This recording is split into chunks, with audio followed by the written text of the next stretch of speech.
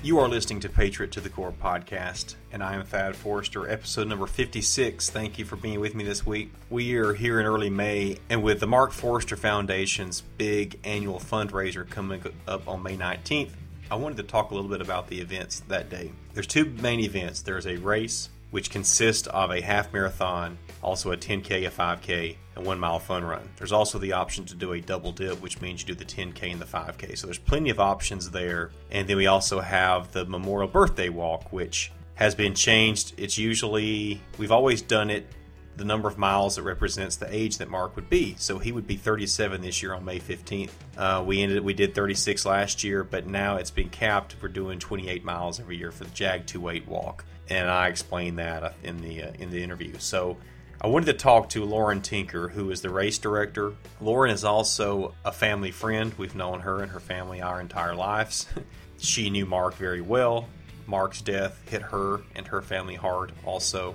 Lauren also has brothers-in-law who knew Mark well. One of them was one of Mark's roommates in college. And so they give a lot of their time and energy to make this race happen, also for a golf tournament that we do in August as well. So we thank them so much for all that they have done over the years and continue to do to help the Mark Forrester Foundation make money so that we can provide scholarships to Haleyville High School seniors. That's the main priority, but we also, as long as we have extra money, we donate to other charitable causes that are usually connected to the military in some way.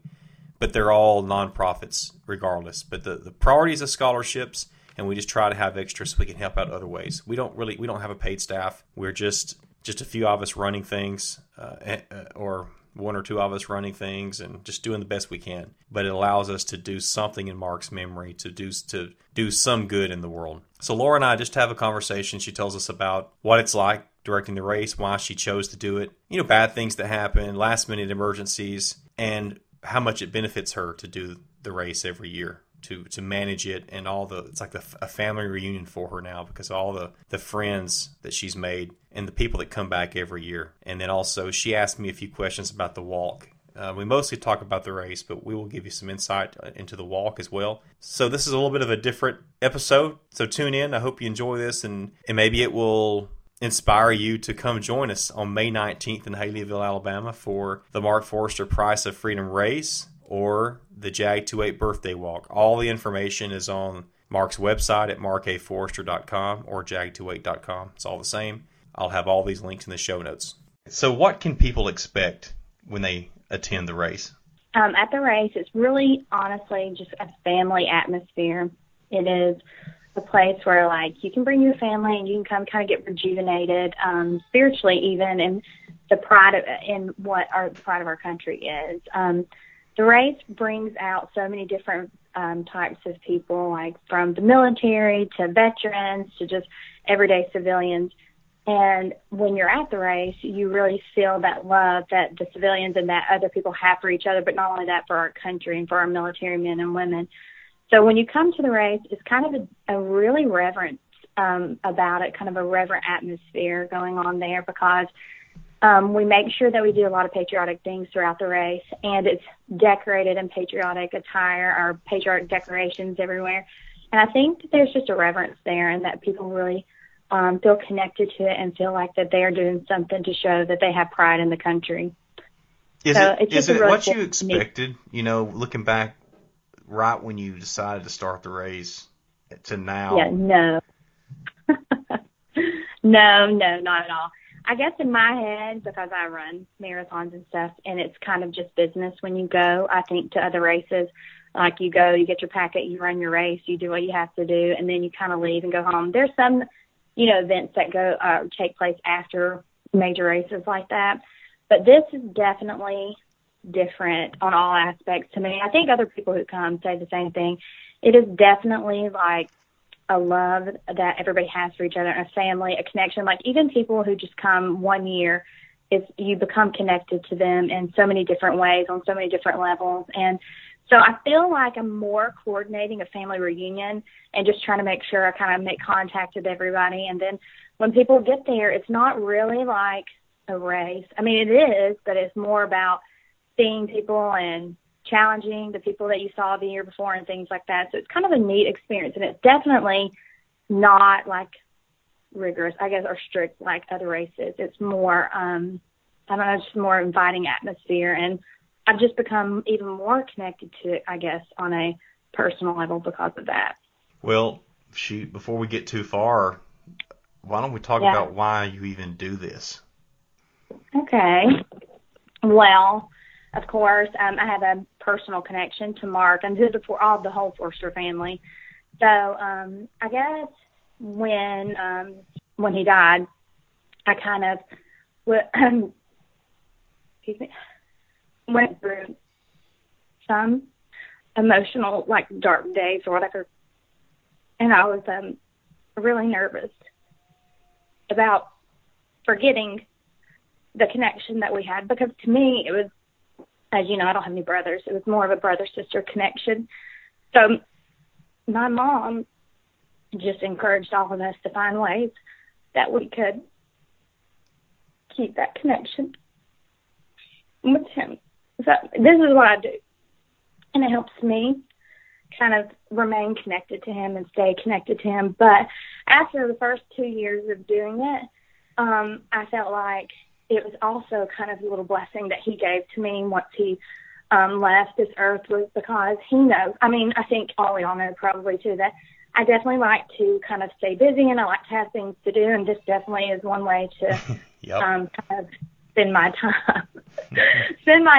And I always feel connected to him, and there are little things that happen throughout the year, people who call me and things like that, and it just becomes a tender mercy for me as well. So I kind of do it more for that, but also, like I said, just the people that I've met through this, and then you really start to love them and start to feel close to them, and you just kind of do it. It's not just about Mark anymore, but it's about our family and about the military men and women that serve our country, and it's just our way to kind of reach out to them and to show them that we love them and we're grateful for them. So, you know, in the beginning it started, I guess, one route, and then now it's just kind of taken a different form, but it's what I needed, and it was kind of like maybe the healing piece that I kind of needed. So when you came up with the race idea, Lauren, were we all together, or was this something you were with your family or on your own, and then y'all came and told us about it later? I can't remember now.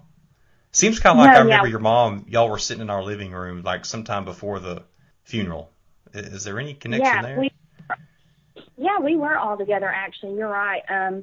We were, my mom and your mom had been talking for several days, for hours at a time, about different kind of things, and that what ways we could honor Mark and how we could, you know, keep his memory alive, not just for our family, but for other people who loved him a lot. And they came up with the idea of the foundation. And I remember your mom had said, well, we couldn't keep the foundation going forever. You know, we don't have the means or the money to be able to do that. And my mom was the one who suggested, I had been coordinating races down at the school where I was teaching. And the races I coordinated down there were to benefit other nonprofit organizations down in Tuscaloosa. And so my mom was like, well, Lauren can just put a race together every year, and we can just raise money every year for Mark's Foundation. And then that's when it just kind of clicked. And I think everybody thought, or, you know, agreed with my mom. So she kind of birthed the idea through different things. But yeah, we were all together, and it just kind of went from there. What is the day like, or maybe the weekend or the day of the race like for you every year? Because you're busy, but I'm just kind of wondering more really what's the impact on you. Okay, it's pretty much a stressful day for me. Not the other things go so well that day, but I have certain expectations, and I put so much stress on meeting those expectations. So I definitely live in a bubble of stress. I'm sure anybody that's ever there can agree that I live in a bubble of stress. However, it is, and I guess I said I did this race so many times for selfish reasons, but it is just a weekend filled of little tender mercies where things just kind of come together. People come out of the woodwork to help me. Like on Friday night or Friday, I get there and I start setting up at the track and the field to get decorations and stuff ready. And I'll have 20 people, 30 people show up and try to help me decorate. And then we move to the middle school and start decorating there for spaghetti supper. And I mean, people just come from nowhere, out of nowhere, and just come and offer their services or bring things to help kind of make it all go well. And then we clean up the spaghetti supper and we get ready to go to bed to do it again. And then the next morning when we wake up, it's all about trying to get set up before everybody gets there and kind of have that smile on our face so that we can greet people when they come in. And then I feel like the race happens in 30 seconds, all the races. I just feel like it happens. It's over. It's done. It's time for awards. And it's just done in a blink of an eye. And at the end of it, every time, it's one of the most enjoyable things that I get to do. But I definitely feel like sometimes I probably put a lot more pressure on myself than I probably should. But so that's kind of the way it seems to work out, because even I remember one year with the walk, it may have happened a few times, Lauren, but I think somebody didn't show up to man one of our stops, and I had no clue, right? I'm in my own world that day, and you somehow got involved and had people there at the stop for us, so we never knew a thing had gone wrong. So sounds like, I mean, you're not only taking care of the race issues, but walk ones as well, at least sometimes.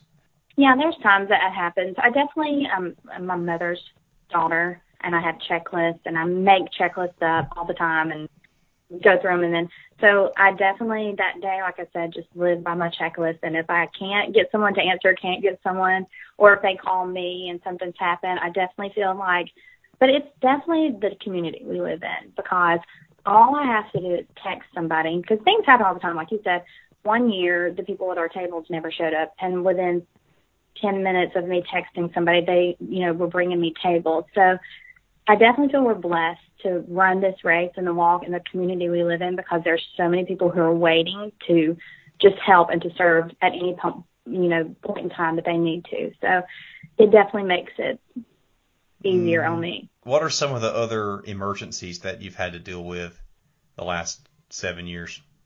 The worst one that I go back to every year, and I will not mention names, but they do know who they are. Some sweet souls on Friday night asked me if they could help do some things, and kind of showed them that you put stickers on our medals, so you have to put the sticker on the medal for everybody. And I showed them the boxes in and asked them to do that. And so they were putting stickers on medals. I thought it was all taken care of, the boxes there at the concession stand.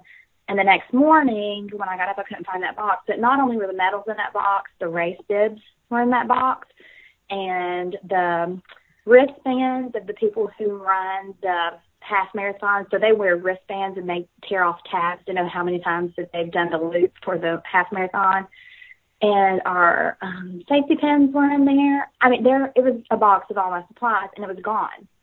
And so I didn't discover it till like 6:30 that morning, and I was panicked beyond panic, like freaking out, and like people, looking, nobody could find that box. And then the race started, and people were like writing the race number on a piece of paper and sticking it to themselves with tape. Like, it was embarrassing to me, but I was so stressed. And a couple hours, the race was already over.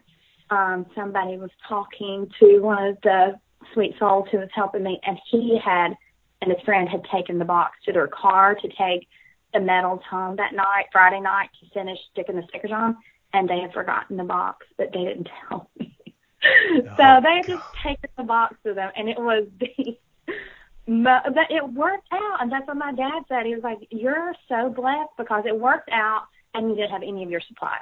Like the supplies you actually need to run the race were all gone. My finish line cards, that's before we had the time and chip. My finish line card, everything was gone. But the two people who had helped me had went on the walk with you, and so it was much later in the day when I found out they had taken the box. And they actually had the box in their car, but it was locked in their car. Oh, God. See, I never heard about that. God. Yeah, that was probably the biggest disaster. So, little things go wrong every year. That's kind of funny, but that one has stuck with me. That happened like 3 years ago, and it sticks with me every year. So I'm pretty psycho about my boxes. I've got them counted. I've got tape on them with numbers. I count the night before. I lock them in the concession stand, and people have been threatened. They're not allowed to touch my boxes. All right, so you said it's a family atmosphere. What's going on besides the race up there at the school? Yeah, we have a Jumpin' Jacks brings in their bounce houses, and they don't even, we pay for their gas. They drive down from Florence, so that's it. And they just bring in however many bounce houses they have available that day, whatever kind. Sometimes it's like the one where you can box each other, and then it's always like slides and jump houses, and they'll set up 4, sometimes even 5 bounce houses and stations for the kids to enjoy during the day. And then we also So they don't charge for that? No, we just pay their gas. I mean, wow. And they've been with us 8 years. This will be 8 years. Every single year they have come sacrifice their Saturday to help us, or their Saturday once a year. So I appreciate their help every year. So we also what is have their name? obstacle Jumpin' Jacks. Okay. And then we have obstacle courses set up by the National Guard, which are kind of fun. Like, people really get into that. And they just started 2 years ago doing a tug of war. So you can kind of just jump on sides. It doesn't matter. And they do a big tug of war at the end. And then the cheerleaders, the Haleyville High School cheerleaders come in every year, and they paint faces for us. They run different stations. Like, we've had a coloring station before where they've just printed off color sheets and kids can sit and color while their parents are running. Or they've done jump rope stations. I mean, they just bring their own equipment, and they set up, and they paint faces, and the kids just having such an enjoyable time being able to just kind of go there, and if they can't run the race, that they can just spend time there playing and having fun. So it definitely makes it. And then we have the fun run, which is the 1 mile. Now, you can run the 1 mile for real and kind of get your time on that and see how fast you can run it. But the last few years, it's kind of just taken form where the boys who come down from come up from Hurlburt, they'll pick some kids and they'll run with the kids, and then some parents will run with their kids. So it's become more of like kind of a team race instead of individual. So you're seeing whose team is the fastest. And it's always hilarious because mostly the adults end up carrying the kids either on their shoulders or on their backs, or my dad cheats sometimes and finds a stroller and pushes the kids in the stroller. So it's just kind of become the end. It's the very last race we do of the day, and it's just become a team thing that's kind of more fun and enjoyable, and just to watch everybody kind of fight to the death to see who can cross the finish line first at the 1 mile. So, is that where the slip and slide has been at the end of it? Mm-hmm, that's where, yeah, we put a slip and slide, and Neemer, or your mom, she buys the squirters, the water squirters, and they put huge buckets of water, and they squirt people that slide down the slide with water. And then at the very end, this is something else your mom came up with, and I've loved it every year. She puts a huge cooler full of popsicles at the end. So when you finish your race, you get to grab a popsicle and go. So it's just become something where I think the adults take it to the next level, but the kids love it because it's like a competitive team race to see who can get around the 1 mile fast enough and then slide down the slip and slide. So, what else do people need to know about the race? It's definitely something that you want to come and stay at. The last few years, we've had people who come, spectators, and they bring their ballpark chairs, and they like to kind of sit and line it's not the finish line, but it's the little like tunnel leading up to the finish line. I think that they've realized that they want to come and stay and kind of enjoy the day. So I don't think that that's something we knew before, that people really did before, but they've started doing it. Probably the last 2 years it's gotten big where people come and they bring their ball chairs and kind of just come to enjoy all the races. Because, of course, we have 4 different races, and they all go on at different times. Only 2 of them overlap each other.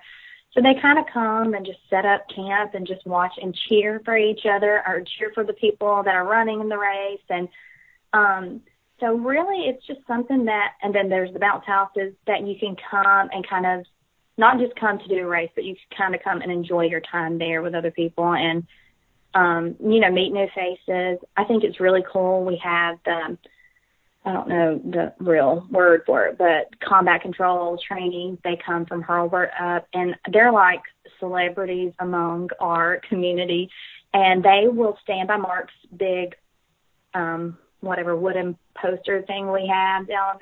The trainees will stand there, and the members of the community will come in and take pictures with them as they stand there. And it's just like kind of like a red carpet event almost, where people come to get their pictures made with these heroes, you know, and then they go and sit and watch and support the race. So it's kind of really neat, but I definitely think it's something that people wanted to know, like, bring chairs, come, you know, to stay and to have fun and to partake in the events that are going on. What about sponsors, and what's been your experience with getting sponsors? Sponsors are definitely the biggest challenge of the race outside of the actual race day, because I have to start working on sponsors in June, basically. In June, I start making contacts, thank yous, you know, sending out thank yous to those who did sponsor.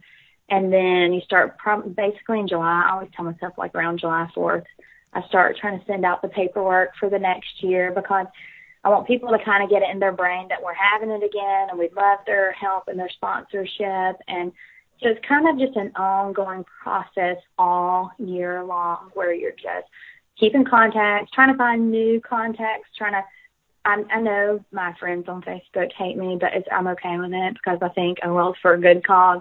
I start in, like, November, and I pick 5 people from Facebook, and I'm just like, hey, I'm doing the race again. Can you help me find new sponsorship? Because I think that's the biggest challenge with sponsorship, is finding and reaching new people and kind of finding new people to say, hey, will you come help us make this race a success and make the walk a success, you know? So definitely, and starting in November, I kind of always around Veterans Day kind of like buckle down and start. This year, I kind of made it a goal to ask for a specific amount of money from people, like, hey, can you help me raise $1,000? Or, hey, can you help me raise $2,000? And so just kind of finding people, you know, not even people who have a connection with Mark, because now at this point, I think everybody who knows that I do this and why I do it, that are friends with me. So I just kind of pick different people and say, hey, can you help me? This is how much money I need, and it would greatly benefit the race. And it's proven to be successful, but it's definitely a full-time job trying to find sponsorship. So, what percentage of the sponsors would you say are in Haleyville, and how many are out of town? Yeah, I would say it's probably 75% come from Haleyville. Haleyville, like I said, we're blessed to have grown up in the community we grew up in, because, first of all, it's people who love you for life. Like, they don't forget you, and they love you for life. And all I have to do is call and say, hey, can you help me? And then I just have people jumping on the opportunity to help me with whatever it is. I mean, so I definitely get 75% of my sponsorship from Haleyville. And people who do sponsor from Haleyville, almost everybody who sponsors from Haleyville has sponsored all 8 years. I really don't have anybody who hasn't sponsored all 8 years. And now there are some companies that add to it every year that haven't heard about it before or haven't had the opportunity before to sponsor. But for the last 8 years, it's the same people. And the blessing there is usually they are the ones who come to me, and I don't even have to go to them, but they come to me and say, hey, you know, we want to sponsor this year. We've already sent our check in. Just make sure we get on the T-shirt. And so it's definitely a blessing being able to do the race in this community and involve the community that we can involve. Yeah, and it's got to be more difficult, too, for you, because you don't even live anywhere close to Haleyville anymore. No, yeah. You would think I do. They think I do sometimes. They ask me if I move home, but I definitely visit at least once a month. I'm there, but yeah, I don't live there anymore. But that doesn't slow me down, because I have my adopted family there, the Kaisers and the Sherrills, and then definitely who, whatever I email them, they run out and do for me. And then, you know, they either mail things to me, or I come home once a month and pick it up from them. So even though I don't physically live there, I definitely have the resources available there to do what I need to do. Well, what has the younger generation told you about social media, I should say? Yeah, definitely. They have some great ideas. This year's going to be our first year, and I'm not sure it'll even be a success this year with advertising on social media, but we're going to try to get it that way. Some members of high school approached me about, we try to do a poster contest, but we always do that in the middle school. And kids can make posters about the race, and then we pick a winner, and the winner gets a little gift card to Walmart. But they definitely wanted to start a digital poster or a digital advertisement. and they wanted to be able to create one and be awarded, like, whoever wins, like, first place out of the digital one. So we're trying to work with that on how to, I guess, create like a digital event or a digital poster somehow that they can spread the word about the race, or even like when the race is over, kind of an update on the race and things like that. So they're definitely smarter than me in technology, and they've got better ideas than I do. So it's been enjoyable, especially this year. This year has kind of taken off where they want to become more involved, and they're telling me things that they want to do, and it's kind of been a neat experience to see. Yeah, and we've had the Mark Forster Foundation Facebook page for several years, but we haven't had the Instagram page except for, it's been way less than a year. Yeah, we just got it, and we're not very great. We're trying.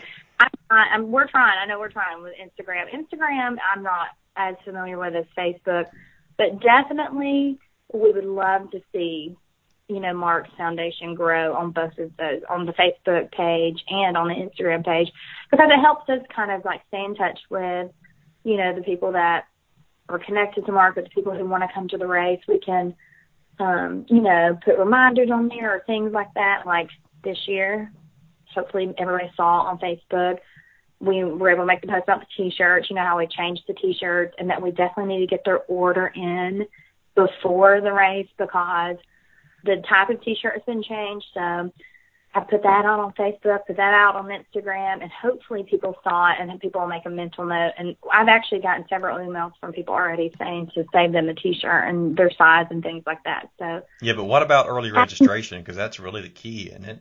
Yeah, it is. Early registration. Man, I wish people would register early. It would definitely just be like this little, like, I guess, the cherry on top of the ice cream or whatever.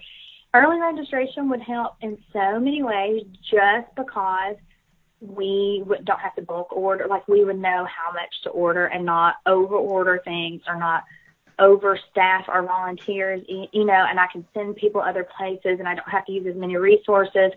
But I always just kind of guesstimate every year because early registration doesn't do well for our race for whatever reason.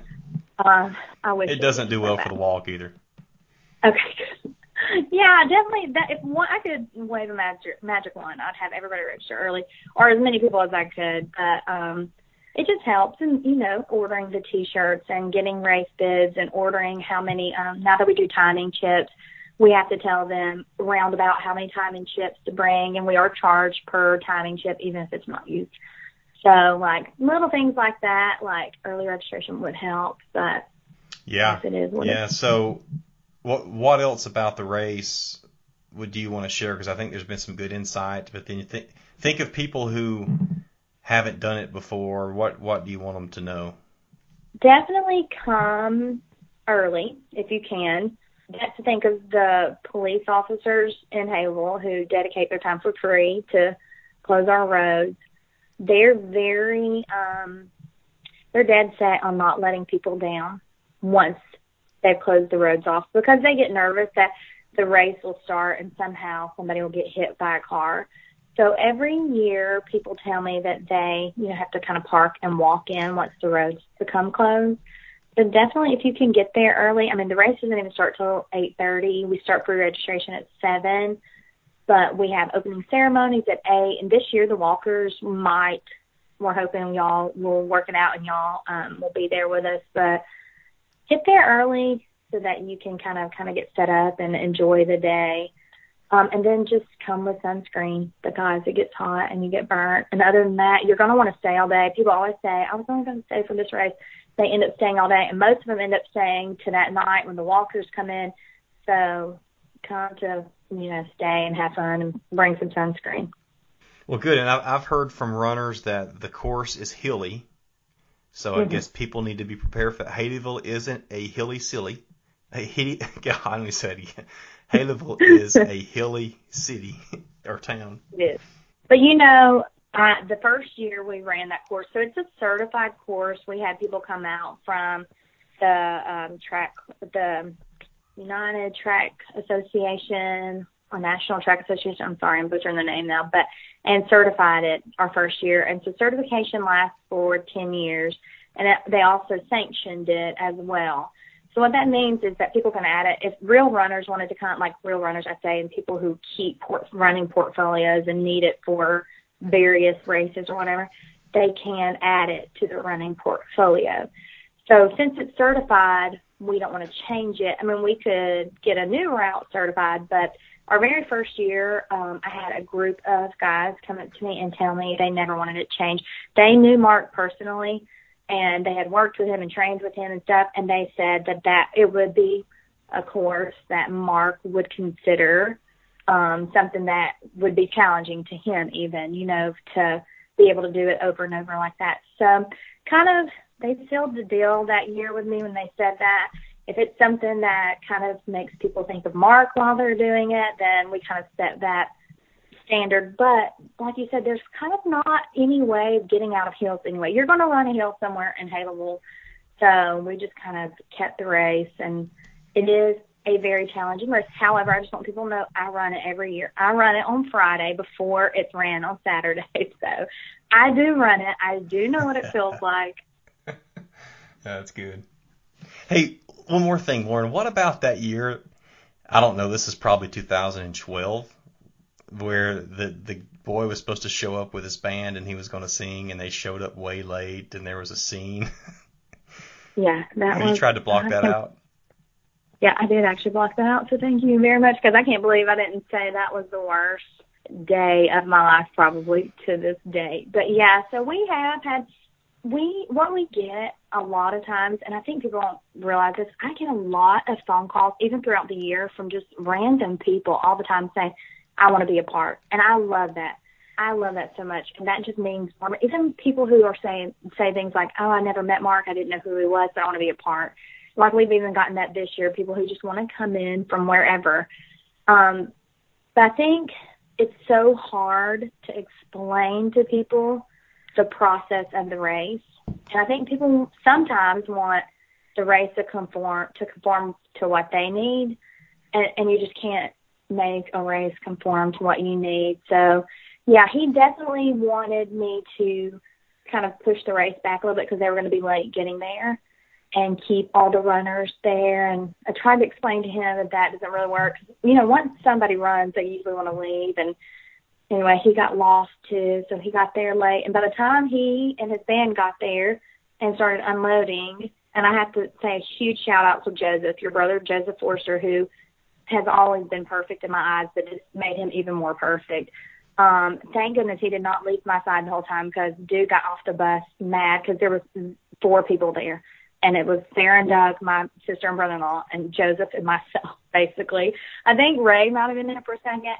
And he was heated, and he wanted to know, you know, where the crowd was. He'd driven this whole way. He was doing this for free, and I should have thanked him. And it was bad, but I did not even have to open my mouth. Joseph took up for me, and Joseph put the dude in his place, and they packed up, and they left, and it was done, and it was over. But, man, it was definitely something that I hope to never relive. It was embarrassing to me, too. But well, yeah, and that boy, so a little backstory is he had seen Coming Home. So on Lifetime, the series several years ago, it aired in March of 2011. He had seen that and said, man, I want to sing a song about Mark. So he and another guy or some folks wrote a song. They got with me, thought the song sounded great, and this boy was wanting to be a country singer. And he was probably about 18 years old at the time. He was in high school, at least in 2011-ish. So yeah, he worked it out with you. Yeah, he wanted to come over and perform. Mm-hmm. Great idea. Right. And he shows up on some really nice tour bus, I think, and then he shows his butt and is just a complete jerk. And then he tells me later, through some communications, he's really bad-mouthing, you know, you and the family and Mark, and he says, my band, we threw Mark's bracelets out the window of the bus. So anyway, I mean, it's just a classless little twerp is what he was. All right. But, you know, things like, I'll have to say this, I think probably you have to know Mark really well to know that I think on things like that, Mark's laughing so hard. Like, little things happen every year. that I always think it's kind of Mark's way of getting me back, because I honestly believe that he would probably murder me if he knew, that we did certain things that we didn't like. He didn't really like attention. He didn't really like to have all that, things pointed to him. So every once in a while during a race, like when the box went missing or when that happened or whatever, I always think that that's just little signs that Mark's kind of showing that he's having fun with this whole thing too. So in the back of my mind, he would have laughed that off and, gone on about it. So I'm just like, oh, well, that's just one of those little things that you just shake your head at and you think, oh, well, Mark enjoyed that probably. So. Well, I mean, Lauren, you and your family have been huge supporters, and I know y'all, and I know you work your butt off for this thing, but probably every member of your family does. Y'all are always there. Most of you live pretty far away, so, several hours away from Haleyville. And so thank you for supporting Mark and the foundation. And this is our big fundraiser of the year. Right. And I do want to say that. I do want to add, like, everybody tells me every year, like, oh, I don't know how you do it. I don't know how you do it. And you're exactly right. I don't do it. I have Sarah and Doug probably, and I meet weekly. I would say weekly starting in November. We have a time set aside Sunday. I just talk to them that we go over things. And, if anybody is like Doug on this earth, like Mark on this earth, it's definitely Doug. And, I get in trouble with him for the fonts I use sometimes. And, like, that's not Mark approved font or whatever on papers that I'm doing, flyers I'm doing. And there's just things that, like, it's not me. It's really not me. And then Mary and Jay are huge sponsor go-getters. They get me sponsors. They get me, find me things that I need, things I don't even think about. And then Leah always contributes. And then I have Jana and Canella who don't leave my side, for 48 hours the day of the race. And then really the masterminds behind it all are my parents. So this race would not be what it is without my family supporting me. So people always tell me, like, and that's why I get embarrassed. I do, because they're like, I don't know how you do it, I don't know how you do it. And I just want people to know, if anybody knew anything, like, it's not me. It's definitely my family, which, my family's been like this since we were young, growing up, always supportive of each other. But definitely it takes a different outlet, a different look, because it does involve Mark, and Mark has been so important to our family for forever. But this is definitely not a one-woman show. It definitely takes a team of people to make it what it is. Oh, yeah. And Leah takes incredible pictures, and so we've missed her a few times now, and since she's across the country. So we'll miss you again, Leah. She's about to have a baby boy number 2. Yeah, Monday, tomorrow. Oh, dang. Yeah, so real close. But, yeah, you're exactly right. And then there's just so many people in our community, like, if anybody saw my Facebook page 2 weeks ago, June Hagedorn posted, don't forget I had the rolls this year. That's exactly what she was talking about. She's talking about for the spaghetti supper the night before Mark's race. Like, I haven't had to think about getting rolls for the spaghetti supper ever. Like, Todd Barton shows up with all the meat and cooks the sauce every night. June Hagedorn always brings all the rolls. People just come out of the woodwork. So when people tell me, like, I don't know how you do it, like, there are not words to describe how I do it, because I don't do it. It's all these people who come to me and allow me the opportunity to do it, and sometimes I feel selfish, because it is definitely something that, like, is precious to me and enjoyable to me. But all these people do it to support Mark and to support our families. And so it's really, honestly, it's a huge blessing in my life that I have the opportunity to do this every year. Okay, I guess for me, because I never really get to have that opportunity to do the walk, because I'm always involved in the race. So I kind of always just wonder, like, I want to start with the thing that I always think about, which may be selfish, but sorry. But, like, can you tell me a little bit about what it's like when you're at Mark's graveside with all these people who have, paid money to come kill themselves for a day, basically. So can you kind of describe that, maybe the atmosphere there? Yeah, we definitely have some time for people to go kind of kneel down and pay their respects, and especially, mostly Mark's teammates, whether they knew him or not. That's a big deal to them, I think.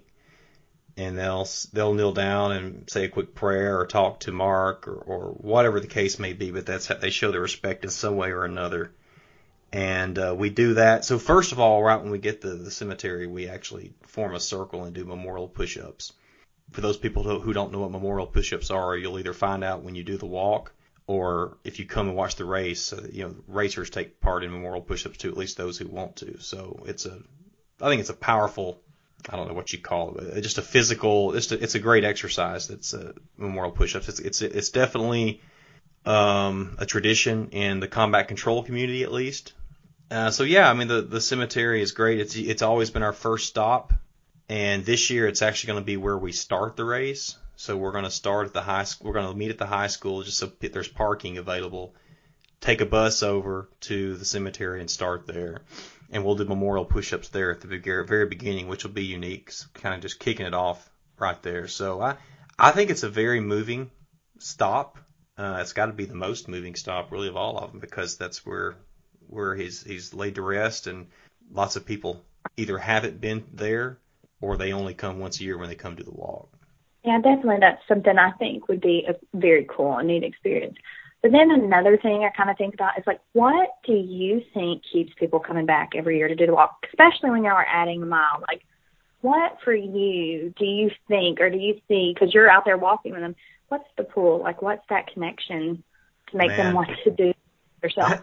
People get something out of it that I don't even know how to describe, because really, you think of it logically as, why do people want to put themselves through this kind of pain? It takes up an entire day. Lots of people are driving lots of them aren't from Haleyville. Some people drive across the daggum country at least a few hours away. And then you got the guys in the special tactics guys who, they do that sometimes anyway. And so it's not like they're off on the weekend. They're tired. Their body's been beat to death in training, and then they're going to choose to do this again. So there's something there that I guess there's a spirit that moves in a lot of people that it's just, there's no way to explain, but people love it. And for the most part, even actually, Lauren, I'd say everybody, the people who even go through who hurt themselves, with few exceptions, there are some that say, I'm never doing it again. I have had one or two say that, but then also there's some of those that have said that I'm never doing it again. They come back several months later and say, you know what, I think I might do that again. I think it's just there probably is. There's a spiritual aspect to it too, like you said with the race. They're doing it for somebody who gave all, and so it just means something more to them. And then to see everybody in unison together, that makes it more powerful, because I've done the walk without a group of people, and it's a little different. There's not as much of a push almost, and pain comes easier without that group, I think. I like that. Like I said, it's definitely something that puzzles me. But so also, I just felt like I've heard some things, but maybe other people would like to. What has been your coolest experience so far doing the walk with all these people, or one that sticks out to you? It's really just seeing so many people show up every year that didn't know Mark. And most of the people taking part in the walk didn't know him. And especially now we're getting into, it'll be 8 years in September. So all the guys as combat controllers, a lot of them didn't know him. A lot of them were really young when he was killed now. And just to meet people that drove from like Arizona, or that drove from North Carolina, or that flew in the night before from wherever, from Virginia or somewhere, and drove up and stayed in a roach-infested motel somewhere. That's the coolest thing. And then there are people that I have met during the walk or the night before that say, hey, I read your book on Mark, and that's why I wanted to be a combat controller. Or people have asked me some specific things about Mark, people that were in the pipeline or wanting to go into the military. So I do learn some new things from teammates of Mark's occasionally, and they tell me different stories. Man, I guess I hadn't thought about that, Lauren. There's a lot of, it's all positive. Actually, it's all positive. There's only one downside to any of it, There's only one negative I can think of. Yeah, that's what I wanted to know next. What would that be? What's the thing? People that can't stay with a group. I knew you could say that. I preach it and I preach it and I preach it, and I tell people, listen, if you cannot keep up, you're going to have to drop out. Sorry, that's just the way it is. We have to stay together for mainly safety reasons, but also this is the purpose of this. This is not a race. We're not timing anything. Stay together as a group. We start together. We finish together. But there's always some people that want to walk too fast, or the people that just, they get hurt or they just can't go physically and they draw way back behind and they don't want to quit, right? And I appreciate the never quit mentality, but you're going to have to, because we don't have the resources. We have policemen that have volunteered to stay all day and drive 2 to 3 miles an hour with us all day long. That's got to be a boring job, and you're just going to have to bow out. But don't walk too fast. Now, sometimes people their head goes down and they get into this mode and they just don't realize what's happening. But, we've got the person carrying the baton at the front. That changes throughout the walk, but just stay together. There's no need to rush it. I've done this thing several times now. I know we walk 3 to 3.5 miles per hour. We'll have plenty of time. It's not about finishing early. We're not trying to beat any kind of deadline, period. Right. Yeah, that's it, is when I have to manage the group. That's the thing that takes some joy out of it. Right. And that's understandable. And you kind of mentioned the next thing that, I just wanted, the whole baton thing. I don't think I've ever really even gotten that. I mean, I've heard you say that every year, but what's the whole baton thing about? It's just a tangible reminder of why we're doing it. It's got Mark's name on it. It's got when he was killed in action, and it's got the date and miles that we did of every year we've done it.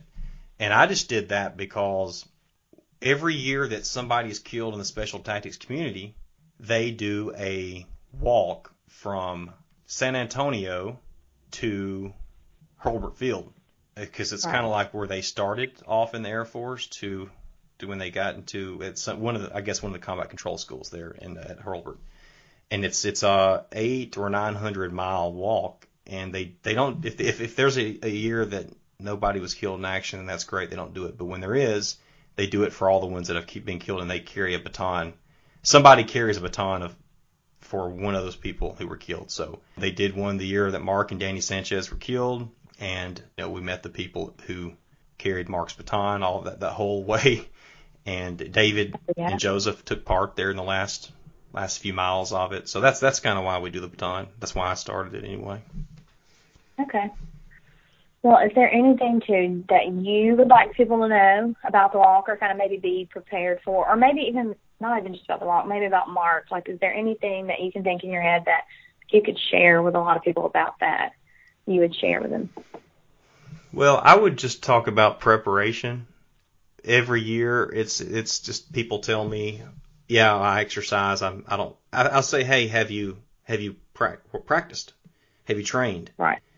Oh yeah, I work out.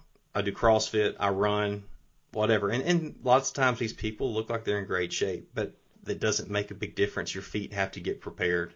Just because you may walk a lot of miles throughout the day, maybe just because of your job, random miles throughout the day, but it's not the same as walking continuous, nonstop. This year it'll be 28 miles. It's, as I've had showed on the website, we're going to just do the Jag 2.8 now instead of continuing to add miles.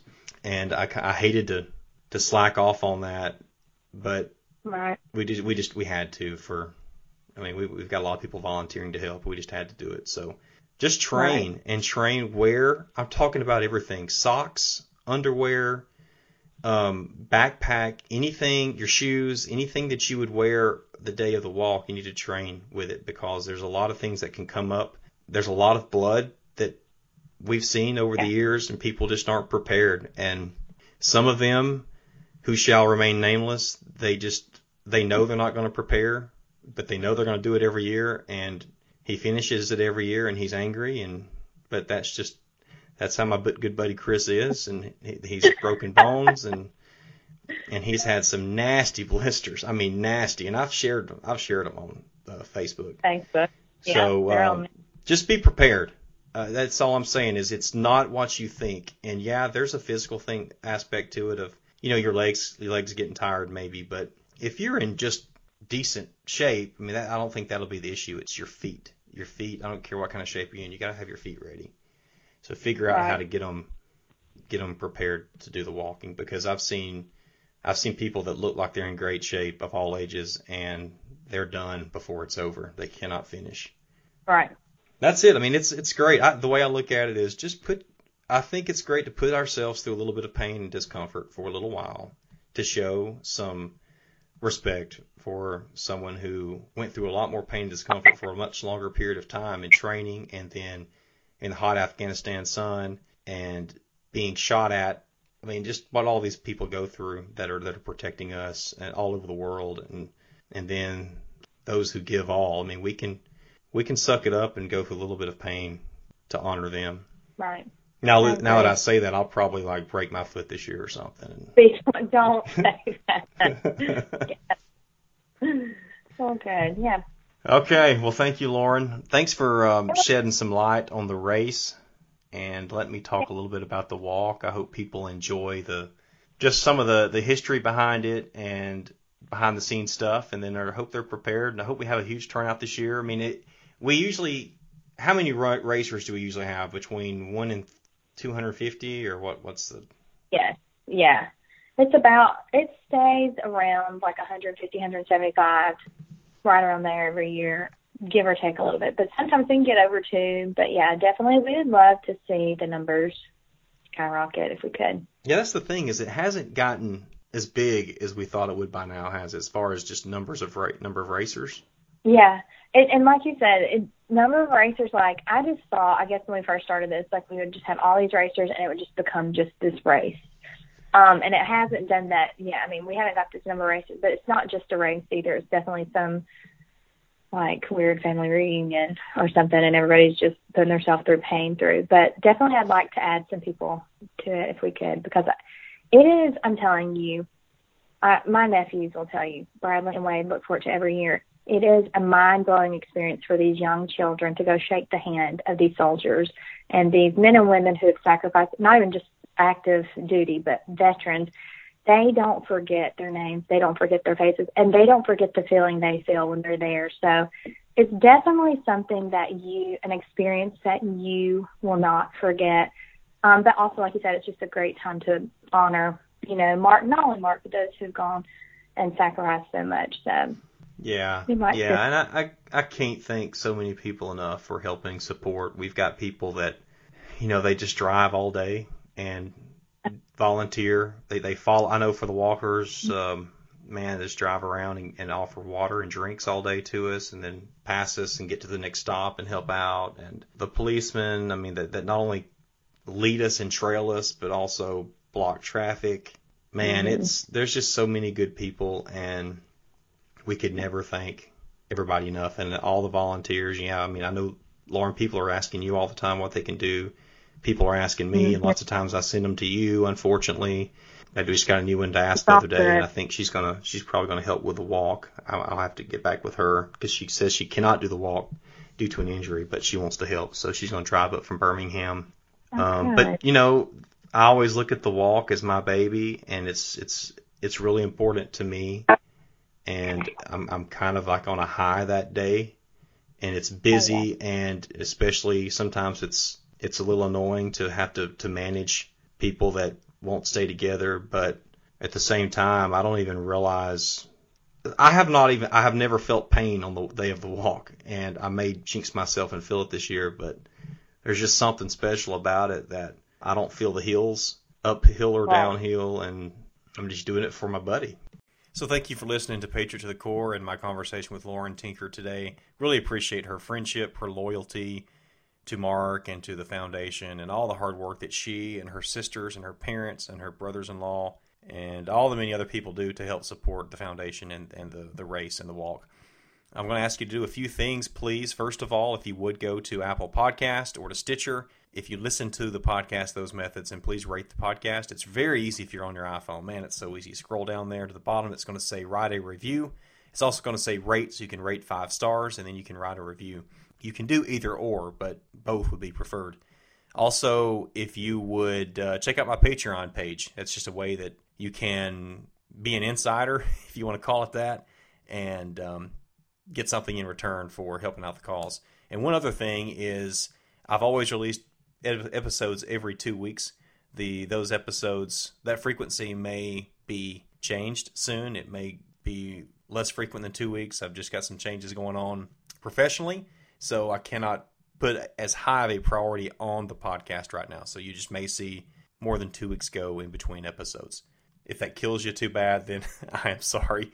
But thank you for continuing to listen to the podcast.